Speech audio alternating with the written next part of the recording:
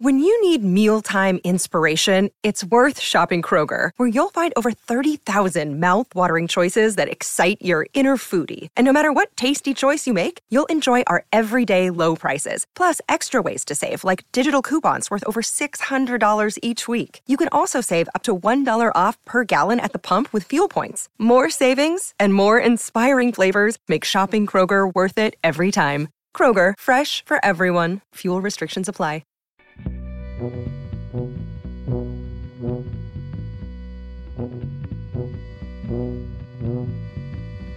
You know, The Wire is a great example. You know, it was a show that kind of existed outside of Hollywood's traditional structure. It's one reason why they didn't get that many Emmy nominations when the show was on, because they were making the show in Baltimore. They were using these actors that were English, or actors that were like Michael Kay, who weren't really on anybody's radar screen. David Simon and the folks who worked on the show, I think of the writers particularly, kind of enjoyed their outsider status, which I think also kind of pissed off Hollywood a little bit.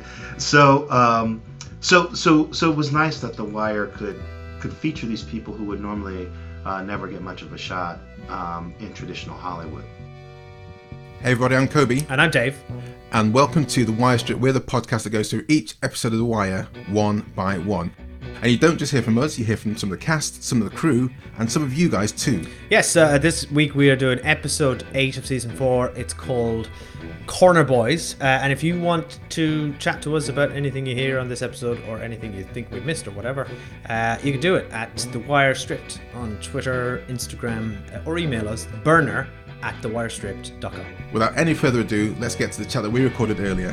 Season 4, episode 8, Corner Boys. When you walk through the garden, you gotta watch your back. Well, I beg your pardon. Walk the straight and narrow track. When you walk with Jesus, He's gonna save your soul. Just gotta keep the devil way down in the hole. He got the fire and the fury at his command. Hey guys, welcome to the Wire Strip podcast. Myself and Dave are here at Marlowe's playground. Is it a playground? Is it a playground? Yeah, it's kind of like, if it's a playground, it's some seriously unused and rotting playground. Yeah, but there's kind of, it's a bit like a skate park vibe. Yeah. Skate park playground, maybe unused. Flat concrete. Yeah. Well, I love it. It's almost like a court. It's a courtyard in a way, but it's almost like a court, the way he holds court there. He's got his 3 chairs. Sure. And people come and sit down next to him, and it's like, come. Yeah. It's like its own little. And it dispels his advice, and then they go. It's true. Yeah. It is. There's something Arthurian about it, but I kind of like how humble it all is. It's like it's definitely not like Stringer Bell up in a penthouse in Barksdale in the back of the strip club. The glamorous strip club or the funeral home. The glamorous strip club. He's a very, but there's probably a tactical element to it as well, where he's in the open air. Maybe he can see everyone coming from a mile off. It's true. You also feel like he could be picked off from a window, though. It could be picked off but I think, this is again part of Herc's stupidity. I don't know. Stupidity is maybe harsh, but Herc's ineptitude. Stupidity is not harsh. Herc's ineptitude here is that Marlowe's picked that for a reason. He's got people on every possible entrance, and they probably see people going in and out of. They probably know who's in any building at any one time. So he's got the whole area cordoned off. So to be coming in there, rolling in with your massive diesel engined minivan. Yeah. Again, he never stood a chance. Herc never stood a chance against Marlowe. No, not at all. So that's where we are anyway. There's quite a bit that happens in this episode, particularly in the schools. Where do you want to start, Dave? Let's start with Prez in his class. He's got some maths problems. You get a nice little scene here where he gives them sort of 4 options to, it's a classic sort of multiple choice apples thing. And one of the little kids is just like, the answer's B. Well, how did you work that out? And he explains that he was just, it's the one that you were tapping previously from previous classes, which I love this. Like, definitely. It's so funny, but it also just shows you that these kids are wise and clever and street smart as well. Like even the ones who are maybe lacking in the sort of common educational intelligence they know how to get around things. Smarts, yeah. Because there's like stories of people who can't read. Quite often you'll never know. They're very, very good at hiding it. Because they've got the wily ways of avoiding reading in front of people. So you would just assume that people can read. Yeah. So it's that kind of thing where they just know how to play the game, they know how to play the system. So in this case, he identifies the correct answer by the dinks, but not by doing it properly, and that just it just sets them up. It just shows the kind of mindset they have. They can get to an answer, maybe not by the right way, but it gets an answer. Yeah, everyone expresses intelligence in kind of different ways. Even with Sherrod, as you said, he can't read, but he shows, as Bubbles discovered, this like artistic side to him. Yeah. Which is like he was creative and expressing creativity in a different form. Oh, Rashad has 82 apples and 12 friends, all of whom are hungry. And so he looks carefully at his apples and he sees that 7 have worms and another 15 have gone rotten. But he wants to be fair and distribute all the good apples equally. Distribute? Give out. Well, just say that, yo.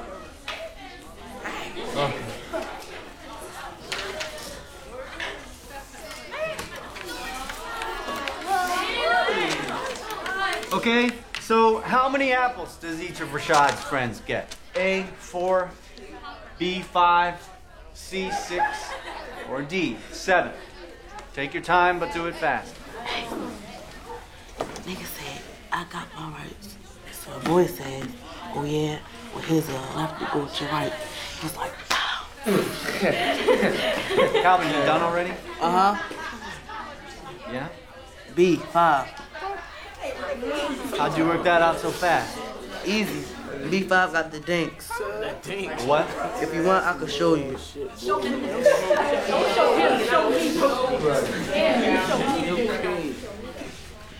You did this with the early math class, right? So you like got 82 apples, 12 niggas, and then how many, blah, blah, blah. Then you went like dinking all around this one and no other one. So the answer is B5. Everybody get that? Yeah. B5, it got all the dinks. B5, and I'm an Audi 5000. We also, staying with Prez, we see in this episode he gets, quite frustrated by the sort of the curriculum and the test, and having to be very prescriptive with the way he's teaching, and it kind of doesn't suit him, and he's railing against that, which is interesting because he's not somebody like Bunny who traditionally is like trying to test systems. Prez always struck me as a character who fit well into logic and puzzles and like systems and games, and he kind of just always kind of did what he was told. But Prez is like connecting with the kids, and that's what that's why he went to the effort of teaching them how to play dice, because he knew it was like, I can teach them but also help connect with them on their level. So the fact that he's experimenting as well, isn't he? He's finding his pathway. Like we've watched him over these episodes try one way and fail, and then he's trying a different way and succeeding. So now he's getting frustrated that he can't do what he wants to do, or what he sees working. Speaking of trying to do things a different ways, though. Let's check in with Bunny and the doctor and the whole special class. psychological experiment. So the kind of Bunny has a bit of a breakthrough here, and we see their new teacher come in, who's a sociologist and a psychologist, I believe. And she's quite impressive. But because so is she an external person? Wasn't that clear? But assuming so. I think so. I think Bunny kind of asks the doctor, professor, whatever he is, who she is, and he sort of offhandedly says, she's an expert. Because she seems psychologist. Because she seems to get a handle of those guys in the classroom quite really easily. Quickly. Yeah, in a way that Prez couldn't. So she does command their respect and authority. Yeah, and asks them some really interesting questions, I thought. So, and really heartbreaking stuff. She asks them what their view of themselves is, and what their hopes and dreams are. And you get the little kid Albert says he wants to be a kingpin, and she says, "Oh yeah, what's your timeline for that? Like 2 years," is what he says. And then she says, "Let's think a bit further out. Like let's think, 10 years. How many? What do you think? Where do you think you're going to be in 10 years?" And she says, "How many?" And she's really good. She's like, "How many of you said NBA players?" She kind of like plays around with the bit, and then it's like, "How many of you said dead?" And then you get hands up, including Naaman. Yeah. Yeah. And Naaman, I don't know if he. Again, this is him. We talked about in the last episode. Him kind of like acting out in the way that's not really Naaman. He's just feeling that he's almost having to push the limits, push the boundaries a bit here and see what's going on. Yeah. I don't know if it's doing it just for laughs, but I don't really feel that he believes what he's saying in the comments. I don't know. No, I get the sense of Naaman's on a path that has been set for him by his mother and his dad and the only world he knows, but he's not suited to that. And I think even he kind of knows that deep down. Well, but he can't. I think he excuse me. I think he genuinely does think that he's likely will be dead in 10 years. Okay. I think he does, because I think he understands the danger of this world he's entering, and it's kind of just like it's also indicative of they can't imagine a future for themselves. They literally can't see them even being alive, right? There's no future for them. Oh, that's dark. That's horrible. It is dark, but there's optimism in this scene as well, because then little Albert, who said he wants to be a kingpin 5 minutes ago, says, "Well, actually, in 10 years, I want to be a pediatric neurosurgeon, like Ben Carson." And he has this little connective moment with the doctor who hands him the name Ben Carson. And for me, this was like really optimistic, this moment of like, well, hang on, none of them are even a minute ago he wasn't able to imagine 10 years from now.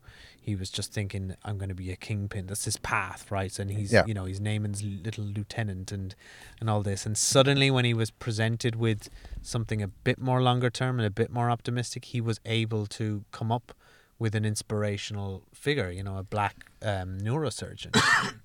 I mean, he had the inspirational figure, but then instantly that opportunity was dashed because he then had to get grades, which he wasn't going to do to go to medical school, which he wasn't going to do in his current situation. I know. He was brought back down to earth pretty quick. Yeah, it was in a massive heap. Oh man, I've seen that all the time. I was sometimes put into that special class as a kid. This is, of course, the one and only Naaman, played brilliantly by Hulito McCullum. You can tell that Naaman lashing out was from a deeper place than other kids, right? There's some kids who eventually they'll chill out, right? Because they realize, okay, I'm not getting anything out of being the bad kid, so let me just focus up and do some work. But Naaman would never, he wouldn't tire, man. Naaman had a immense kind of deep hurt inside of him. And I think Bunny saw that early on and to choose him to be in that class, I think was imperative on Naaman surviving, man. I don't think if Naaman got into that classroom and realized that it was deep, I don't think Naaman would have survived the streets, man. I think what he got out of being in that smaller class with Bunny was a sense of like, I don't need to show out anymore. I don't need to be this facade of myself. I think Naaman needed the bunny in his life in that moment. And I think what he got out of it was like, I can change because this is not me. And I think Bunny was just perfect at seeing that in Naaman and helping him, move on from it. I mean, with Naaman, we go back to him kind of at home, TV on in his bedroom. I don't imagine Bodhi and those guys are making up the package and the vials themselves, are they? With at the parents' houses. It's really low rent, isn't it? It is. Yeah. But when you're starting out in a business, you do everything. You do the accounts, you pay the wages, you do the stock taking, and when his mum comes in and says, no, you need to get a lieutenant to do this, I was kind of like, I kind of get it, but also he needs to do everything in the moment. He needs to learn the system properly. Yeah. You don't touch the package, man. No, you don't touch the package. Get the lieutenants to touch your package. Come on, Kobe. Sorry. Have you learned nothing from The Wire? I haven't researched You haven't been paying attention. How to play with packages. Each neighborhood around the world, even in the UK, it's always a mom that's willing to pass that baton on to their child that their dad had. You're listening to Anwan Glover, who played Slim Charles. That his dad was portraying this gangster drug dealer, and she wanted her child to, be the man of the house and go out there and make a living to make sure the household is tight. And that's everywhere. We're just not able to see that showcased. But I think in every neighborhood in America, even in the UK, Africa, is always a mom to say, hey, you got to be the man in the house. Your dad's gone. He's not coming back. He's dead. He's incarcerated. You got to go out here and sell his dope, and we got to make a living. It's sad, but it's true. And I think the writers were brilliant at that point because they showed that side. And that's Baltimore, Charm City. It's called Charm City, but there's nothing charming about Baltimore but down where the pretty part at. When you go inside Baltimore, you gotta be on your toes because it will happen. But there's some very super nice people, some super smart people in Baltimore. But I thought that was a brilliant writing to showcase Naaman's mom. She was tough. I really like, though, we also get a glimpse of Naaman's insightfulness later Bunny has this breakthrough with the class, and they're reaching them on their levels. They're talking about like what it takes to be a corner boy. We've seen all this. They're starting to open up, and then suddenly there's a scene later where we cut to like an excited Naaman who's like talking about the hypocrisy of the world, and tobacco and alcohol are more dangerous, and what's the difference, and like he's expressing quite interesting and rational viewpoints about society, like the stuff that kind of The Wire itself is dealing with. So he's got like a brain on him. Yeah, Naaman's not stupid, and that's probably the one of the most depressing things about it. We know he's not stupid. Yeah. Yet his bravado and his ego always get his life circumstances. Yeah, definitely. Dan DeLuca, who played my partner in the schools. This is the man that brought Bunny Colvin to life. It's Robert Wisdom. That was a great ride for us because we did a lot of the research and stuff together, going to University of Maryland and talking to professors up there about the school system. So we got kind of that big brush thing. And then we just went in, and after we met the kids, and it just got particularized. Any scene that I had with Bunny was always really good. Such a great actor, dude. He's really he's a kind actor. Like where he wants you to get your stuff off, and he'll just sit back. And I love that about all the older characters on the show, man. They cared about the kids so much, and they wanted to see us win and do justice to the role. And anytime we got to do scenes with them, they always were so generous with like making sure that we got our stuff off, man. Because we were nervous, going into the show with these at this time they're all big actors, and here come these kids, and it was nerve-wracking a little bit. So Michael gets home and discovers that his mom has literally sold the food out of their mouths, as he says it. Yeah, for drug money. And it's interesting here because Michael here at this point is the man of the house, and he's the one that controls the money. Yeah, which is like, okay, good, and that's how he kind of commands the house at the moment, because he's the one that takes Bugs to school, comes back, helps him with his homework, makes sure he's clean, and that's his kind of role as protector, and that's great because he holds the money. Because his mother is not capable of doing it. Yeah. If she's selling the food, which is literally the saddest, because it's quite depressing that the Dookie's people are selling school clothes for drugs money. Yeah. But if they're selling food for drug money, then it just shows what kind of dire situation people are in. But then later in the episode, Bug's father comes back, and then he's now the man in the house, but Michael's not happy about it because it seems there's he flinches when he's been touched. Man goes to touch him. Yeah. Yeah. I think this will unfold. We're not going to talk about so much here because it kind of unfolds in future episodes. But this is the first time Bug's father comes back into the episode, into the season. And I think they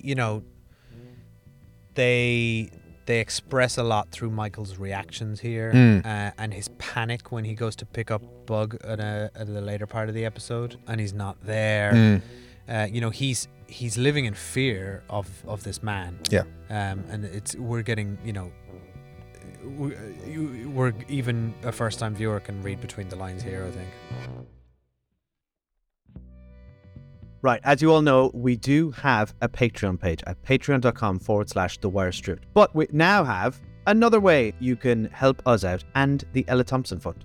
Yeah, so if you guys are listening on Apple Podcasts, you can subscribe to us to get a lot of the same benefits as a Patreon account, but it makes it easier if you want to help contribute to the lovely people at Ella Thompson Fund, who, just to remind you, I'm sure we've said a few times this episode already, but they help support underprivileged kids in Baltimore in the way that Cutty did in The Wire.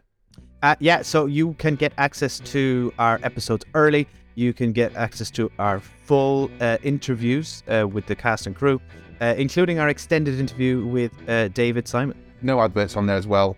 And also, basking in the glory, they help out a lot of lovely people in Baltimore and the kids there. It's simple. If you're on Apple Podcasts, scroll up the feed now, and there's a button for you to click on, and it costs less than the price of a coffee every month to support lots of lovely people. Politics. We're with Carcetti, and he's going round, and he's doing his ride-along thing. He's packing a lot in, isn't he? Oh, good. He's seeing all the departments. It's like one of my friends. He got a graduate university after graduating from university, got a job at Sainsbury's. But what these guys have to do at Sainsbury's... Can't wait till this ties around to The Wire. Stick with it, kids.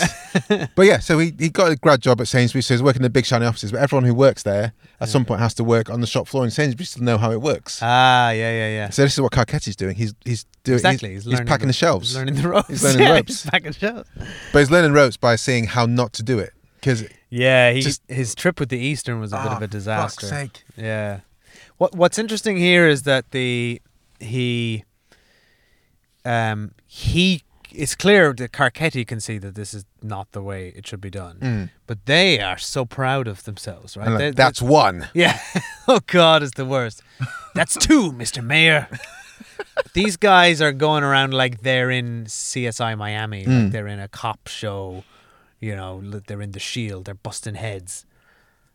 This is like Herc and Carve from last season, right? At the beginning of last season in the Western. This is literally their counterparts in the Eastern. But it's so bad that the first guy to stop, he's just cycling along, presumably going to work, stops to buy drugs, and he goes, well, just...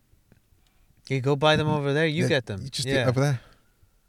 It's like, no, you get them from me. It's just like, that was, they describe it, Carcetti describes it later as as entrapment or something like that, isn't it? Yeah. Yeah, like they basically coerced him into doing that. Which is, in a way, gash. It's the worst. And obviously, like I said, Carcetti sees right through it. Not impressed. He's probably dejected at this point. He just thinks, what is the point? And off he goes to Rawls to have a chat about it. And Rawls goes, well, we have to juke the stats. And because of affirmative action, Rawls, guys. Yeah, I know, and he blames it on affirmative action. The absolute goal. And then, but he basically says, now I'm not racist, but he essentially says that. Yeah. Now I'm no racist, and I'm no more a racist than you, Mr. Mayor. And you're obviously not a racist. But it's obviously because of affirmative action that this has happened. And we're having to... It's just like Norman Wilson's face says it all, because this just is he's blaming all of the problems which he has perpetuated on... Because Burrell's in charge. Yeah, exactly. It's like... What's ridiculous about it is that he's criticizing a stats-driven system in the Comstat. He is Captain Comstat. Oh, he is. He loves the stats. He does. But I think he loves chewing people out. This is his opportunity to get the next rung up the ladder. Yeah, he's telling Carcetti what he wants to hear. What he thinks Carcetti wants to hear. Yeah, well, yes, exactly. And obviously, I mean, Carcetti's been told that he personally can't fire Burrell, which is kind of understandable. And I don't think he'd even want... Would he even want Rawls in the top position? I think he sees Rawls as a better at the two, but he's not the best person. No, his eyes. He only has eyes for Daniels. He has, which is great. Daniels is who he wants. I have to tell you, I was just devastated. These are the ones for me, as an advocate and a youth advocate and a defense attorney, that just make my stomach just turn, right? This is Kristen Henning. She's the director of the Georgetown Juvenile Justice Initiative, and she's also the author of Rage of Innocence: How America Criminalizes Black Youth. So that literally, it was two sort of back to back. There's almost a bet, right, between two groups of officers. How many arrests can they make? How many collars, I think they call it, can they make, while Carcetti is on the ride along, right? Carcetti, is on the ride along. And the first two that we get, one is of a guy who's on his way to work. He's on a bike on his way to work, and he gets stopped by these undercovers who are like, hey, where do we get some drugs? Where do we get our stuff? And he's like, dude, over there. And they're like, but wait, can't you help us go get him? And they literally send him, and he's like, what? And you can see his face, like, get out yourself and go get your own drugs. But and he literally puts his bike down. He goes and gets the drugs, comes back, gets on his bike, and tries to head on to work. And lo and behold, he gets stopped by officers. So he's the intermediary. He's not even like we don't even know for sure that on a regular day he would be a drug dealer, right? He just literally gets asked, where do I get drugs? Can you go get me some? So that to me just was insane. They collar him, put him away. And, even, Carcetti, he's even like, really? Like, this is what we're doing for policing. They describe it as bullshit policing, right? Like, what are we doing, right? And they have, there's this conversations later about what constitutes real policing, right? Real policing is that high-end police work that really reduces violence, right? But instead, the politicians, the mayors, and the police majors are under extreme pressure to reduce, to reduce crime and to get, drugs off the street. And one of the ways they do it is by driving up their numbers, right? Being able to say they had X number of arrests. And so that's where we get into sort of the bullshit policing instead of real policing, which requires cultivating relationships, nuanced investigation, and building your cases and investing resources on that end. I tell you, policing has been so politicized in our country for years. Drug prohibition has excused the collapse of our civil liberties, the destruction of the Fourth Amendment of our Bill of Rights, for our Constitution. It has taught generations of police how not to police. This is, of course, the man himself, David Simon. How to go in people's pockets, how to make stats, how to lock people up. But while they've been doing this and getting better and better at doing that, which is a meaningless act of non-police work, the arrest rates for murder, for rape, for robbery, for burglary, for assault have declined dramatically. Because those things rely on police work and a lot of skill sets that really truly matter. And if you don't reward those skill sets, if you don't promote them, if you don't promote the police who are capable of them, if you don't pay the police to perform those jobs rather than you pay them to fill the wagons with drug users, then you get a police department, a police agency that can only police the drug war, and they can't actually solve crime or make the city safer. And that's what Baltimore's done. So I'm now in the most violent Baltimore that's ever existed in terms of the crime rate. And we have a bunch of police who know how to go into people's pockets, run up on the corner. They don't need probable cause. They just, hey, you're in the corner, you're in that corner, recorder's indicted. Let me see what the pockets. That's not, you can't take that guy and put him in front of a dead body and say, solve that, address that.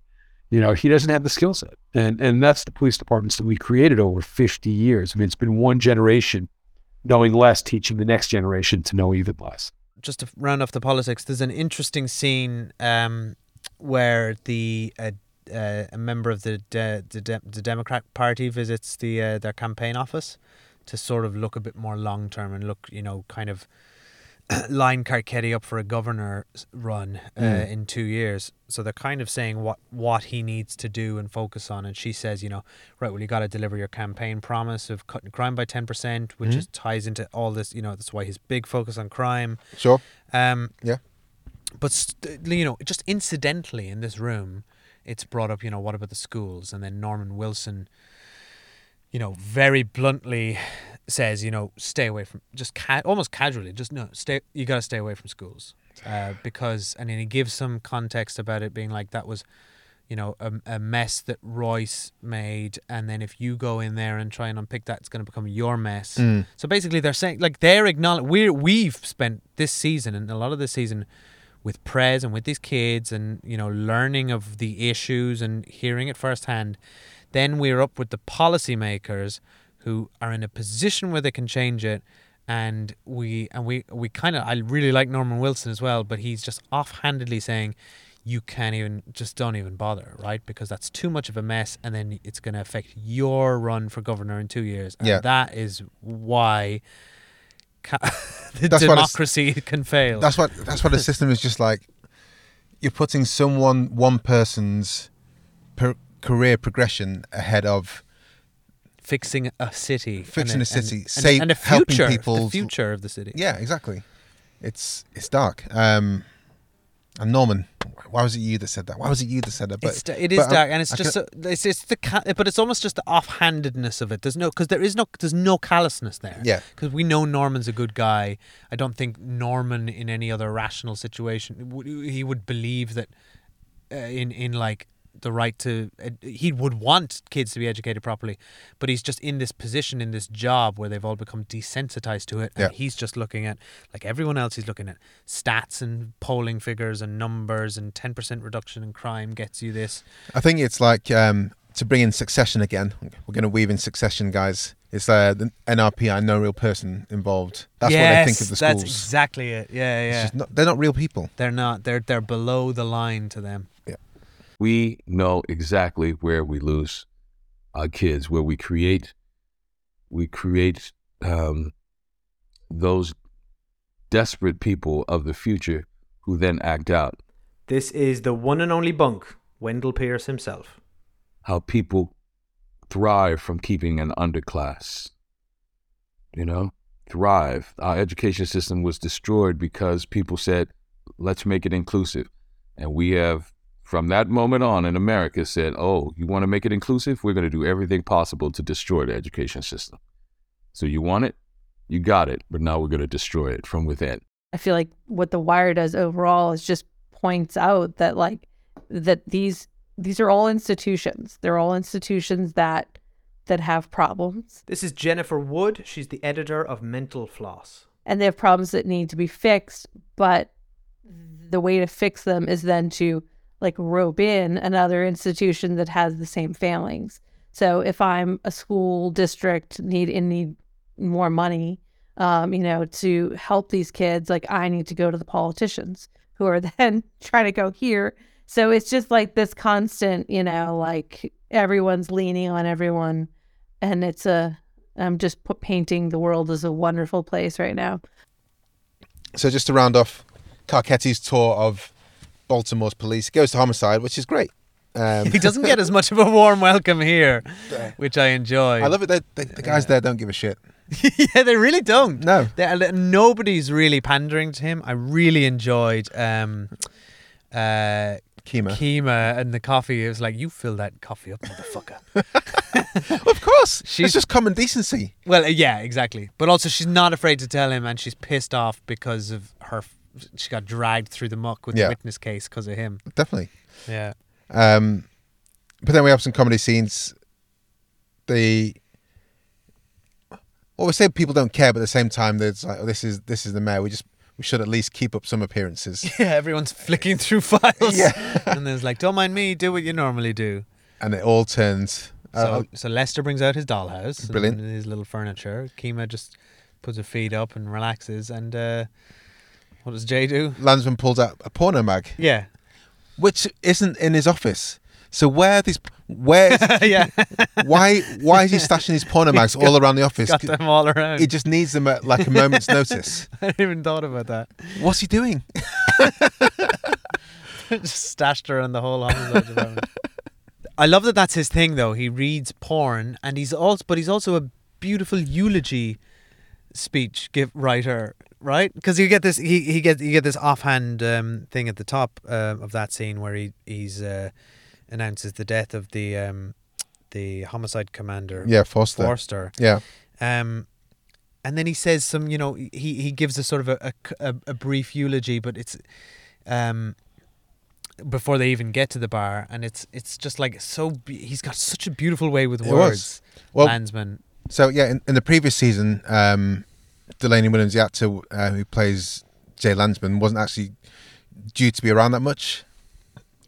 When Robert Colesbury actually died, who played Coles in the season, I think Delaney Williams was working in the theatre, but he wanted to come back to be the one that delivered the eulogy, and you can see why. Like I say, Landsman's such an interesting character because he's, as you say, he's kind of the perfect middle manager. He's happy being there. Yeah. But then he's got some relatively effective. Yeah, he's got some fantastic attributes, and that's one of them.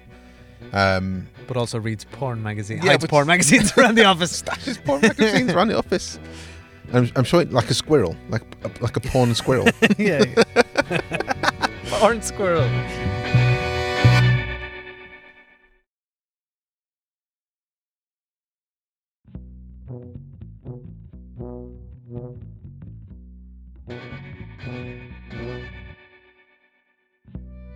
Hello, Kobe and Dave. This is Juan Carlos Ortecho from Lima, Peru. I'm JC Ortecho on Twitter. Just wanted to thank you guys. Leave this message on the burner phone for the wonderful work you've done with The Wire Stripped. Massive fan of the show since I lived in the States many years ago. And you've been a great company on my evening walks here by the South Pacific. You can probably hear it in the background. With my dog Canelo. And season 4 is hands down my favorite. Best season, best show ever. Thank you. And goodbye. Thank you very much for that burner message. If you want to leave your own burner message, you can do it by sending us a voice memo to this number. Take it away, Prez. +4 4 7 5 3 4 8 3 1 6 5 8. Our number. So if you didn't catch that, that's +44 75 34 831 658. That number's also on our social channels at The Wire Stripped. Or if you don't like sending messages to phone numbers, send it via an email. burner@thewirestripped.com. Yeah, thank you very much to frequent contributor Joe Kiley for getting Prez in an interview booth to record that number for us. Love that. If you do... whilst we have you here, guys, if you do want to get any more content from us, please go to www.patreon.com/The Wire Stripped, and you can get more content. You can get episodes in advance, you can get exclusive episodes, you can get stickers, all by joining us at patreon.com. And any money that you give us there goes 100% to the Ella Thompson Fund, which is a charity in Baltimore that is set up to help underprivileged kids. Think Cutty's Gym, and that's exactly who you're supporting in this by contributing to our Patreon. All right, we're in homicide, so let's check in with Bunk and the Omar case. So he's hot on the trail.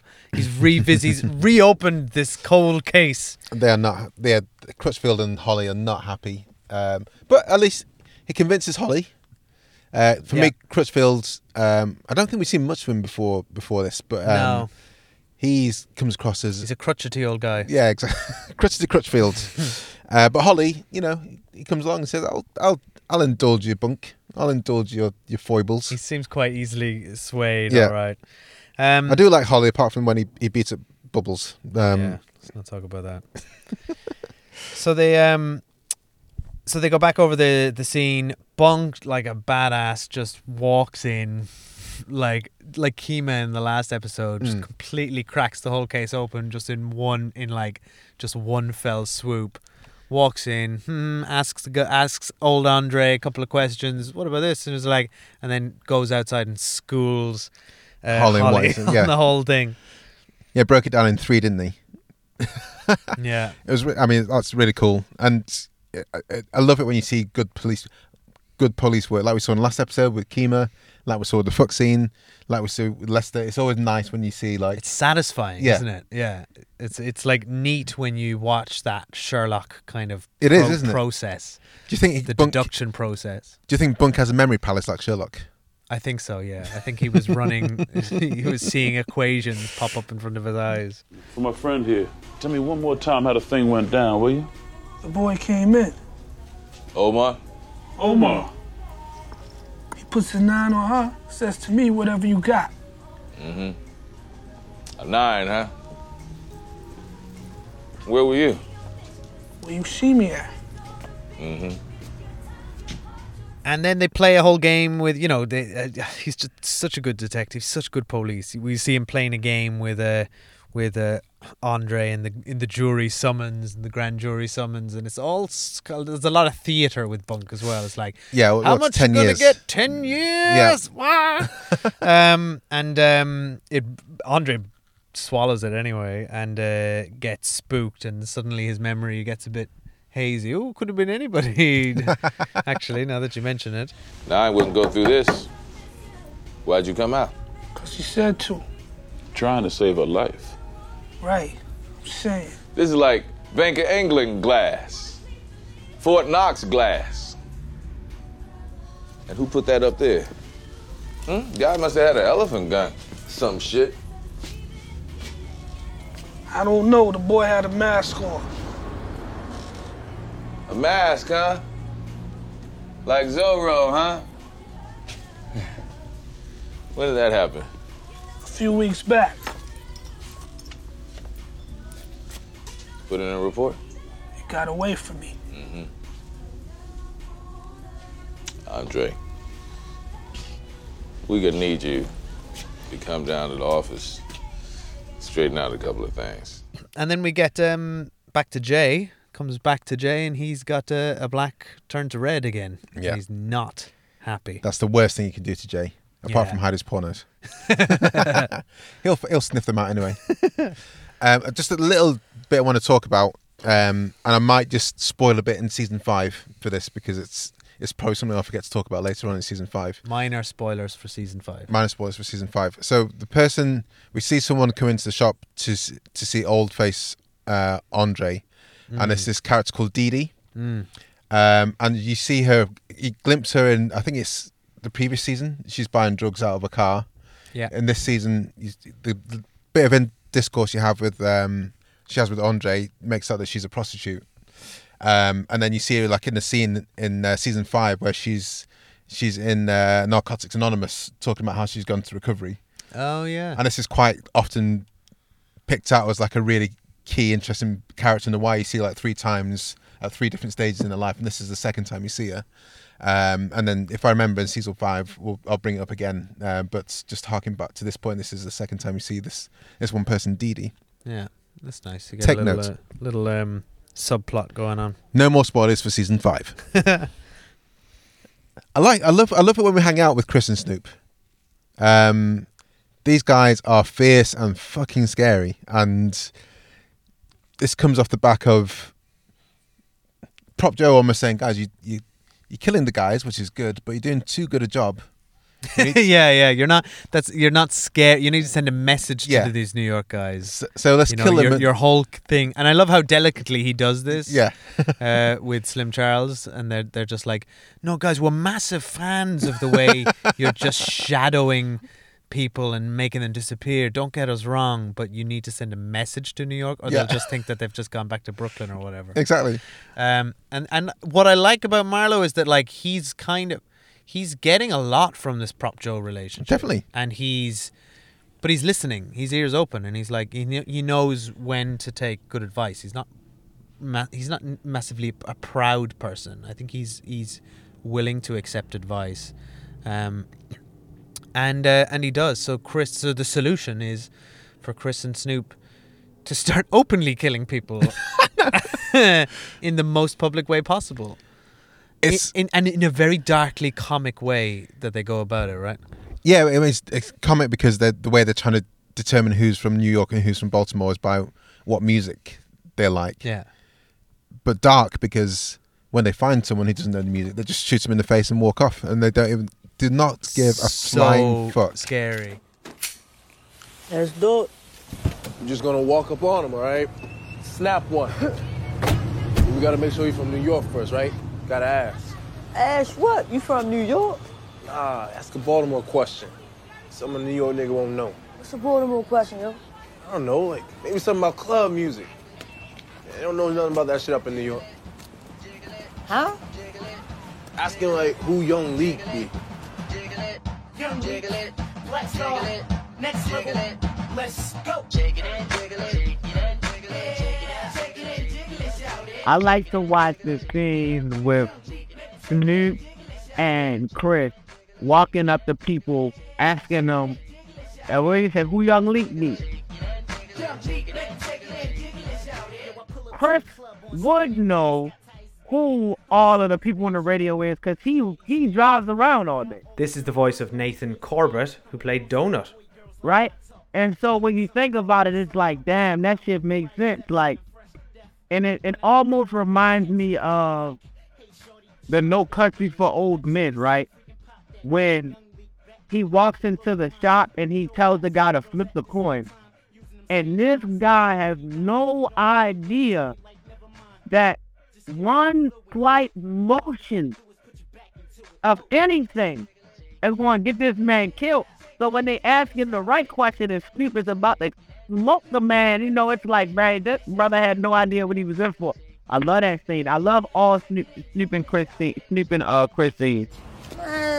don't know nothing about that 92 Cube shit, man. Man, who gives a fuck, yo? You don't know Mark Clark. The Big Fat Morning Show. You ain't right, girl. The average Baltimore nigga know all that shit, all right? They don't listen to that shit up in New York. A lot of the actors was already from New York, which is why they made it like that, right? And then the texture and the climax of that time in New York City and the texture and the climax at the time in Baltimore, Maryland, there was a little war. There's like a little beef. If you was from New York and you were from Baltimore, y'all came across each other, people were fighting or arguing or debating, whatever the fuck he was doing, but it was a real beef going on, you know, so the way you wear your clothes, the music, we was just different, the fashion, like the women, it was different, you know what I'm saying? So again, The Wire was really a show that didn't hide anything that was authentic to the culture. Shaking and jiggle it, yo. Who made that track? Yo, who you talking to, dog? I'm asking who Young Leak be. You mean Two Fat's cousin? Who? Nah. Nigga, that the fuck should I know? Yo, who the fuck is you talking? Oh, shit. Like that. Fuck that nigga. And Baltimore pick you out a lineup quick. They know if you're not from Baltimore. If you from New York, they know you, man, you ain't from around here. What you doing, Dick? What you doing, Dad? You call it, so they know. But you just got to be on point. And then, like, you know, it comes with it. New York cats, they think they can go anywhere and set up shop. They'll sell rocks to to their grandma. They go anywhere and set up shop and just be like, hey, we gonna go. And that's one thing I take my hat off to New Yorkers. They opportunity opens, they gonna go. And that was another piece of good writing because New York came down to Baltimore. Also, New York went to DC and hustled and shut up shop. A lot of them was killed and a lot of them wasn't. A lot of them survived and a lot of them didn't. Yeah, but that was real. That was 100% real. It's such good writing. This little scene between Chris and Snoop. So hats off to Richard Price who wrote this episode. The interactions that they have when they're trying to concoct this plan. This little back and forth, where Chris is like reeling off all these local Baltimore stations and Snoop's like, what are you talking about, man? And he's like, how do you are you even from Baltimore? You don't know X, Y, Z. Exactly. So but while also just like proving the point of the pointlessness of this system. Absolutely, yeah. She's from Baltimore and she doesn't know what you're talking about. And I love it when she accosts the first guy and gets it completely wrong. She's literally about to pull the trigger. No, Chris wait. is like, no, wait. That guy was also on that show. Yeah. Yeah. Got a bet going on, man. What's up? Who's your favorite one on the Big Fat Morning Show, yo? Rookie New York girl. Who? Son Get with that show any day. Snoop, yo, chill, yo. Sanjay be on the show too. Oh, how close that man came to dying for fucking nothing. hell, yeah. So maybe I ask the questions from now on, all right? It's so oh god, it's so dark. It is dark. It's funny and scary and dark, and it is superbly written. And then we get again, Prop Joe being just awesome, and so gutted we never have the opportunity to speak to Robert Chu. But Prop Joe takes the card that Marlo found from Marlo got from Herc. Oh God! And he brings the card to the payphone. Yeah. And starts this is one of my favorite scenes in all of The Wire. Prop Joe's whole like theater of the mind, all these voices. Brilliant. Oh my God, the tour. But he could have just what I love about this scene is that Joe could have just stuck with the one voice for all of these calls. Exactly. And he's challenging himself to mix it up. Like he like he's talking to different people every time. It could have just been the same pretend doctor, but it's like, no, now I'm a neurosurgeon from like. But also, and like the name changes each time as well. Yes, like it's absolute genius. It just shows you the creativity of this man. That like we've seen him be wise and calm and reassuring. But like we've never seen him be like playful and like I love how confidently he switches between characters as well. It's so delightful. But what we do see a little piece which does play into later episodes, guys. So listen out is Herc does stop Chris and Snoop. And they've got a little cheeky gun compartment which is in a different area to the glove box. Yeah, it's clever, isn't it? And they put the gun in there. Hides away, and they search the car, don't find anything, but they find a nail gun. Yeah. And obviously Herc, pissed off, is like it fires a nail gun into the pavement, into the road, and then leaves them to go off. And they're so close to being caught with a gun. I'm not sure what Herc knew. I don't think Herc knew what he was looking for, really. Herc's just looking to intimidate them. Yeah. This is Herc looking for his camera, right? Yeah. So he's just gonna up gonna in hassle all them. your faces. He's hassling Marlo. He's hassling all of Marlo's people until he gets his camera back. Well, let's go back to the camera then, because the reason he's scared about the camera is because Marimo is on his case, and Herc didn't get the camera legitimately. He just took it without asking. And Marimo's had a complaint about Herc from the woman he accosted at the airport. From the skinny lady. Sorry, at the train station. Yeah. And he asked who his CI is. So obviously Herc had put down like a CI rather than a surveillance camera, which he's got. He's tied himself up in knots for no reason. For no reason, just to try and get Marlowe. Just do it legitimately. Like, you were there for season 1 of The Wire, man. You saw how it's done. You do it. It might take a bit longer, but that's exactly why he hasn't done it. He wants quick solutions to everything. That's why he's screaming at Randy for like, tell me you were there. Yeah, he just wants everything right now, straight away. Right. But it brings back Fuzzy Dunlop, which is like when he said it, I was like, yay, Fuzzy Dunlop. One of our favourite characters. It's like, where's this going to go for you, Fuzzy Dunlop? What are you doing? What are you doing, mate? Herc, I love you, but at the same time, stop it. Right, that's it from us this week. So next week we're going to be chatting about episode 9 of season 4. It's called Know Your Place. And as always, we would like to thank Martin and Sam from the Song by Song podcast, who wrote this awesome cover of Way Down in the Hole, which you're hearing right now. Yeah, thank you very much to Black Snow Comics on Instagram, that's aka Michael Balistreri, who made the images for season 4 of the 4 Boys of Summer, for example. Guys, you can see it right now, and it's great. Thank you very much, Michael. A big shout out to our overlord, exec producer and editor, T-Bone Tom Wally. Yeah, and also the guy that keeps everything going on this careering train. It's Obi Joshua, our producer. Thank you so much. If it wasn't for Obi, these series would be released every 4 years instead of every 1 to 2 years. Like an Olympic cycle, you mean? Yes. Every time there's Olympics. And lastly, all of our transcribing is done with the help of Sonix, Sonix, and you can get 100 free minutes of transcriptions. If you need transcriptions, then do it at sonix.ai/invite/stripped. All right, guys. Thank you very much. Thanks for listening. See you next time. Bye.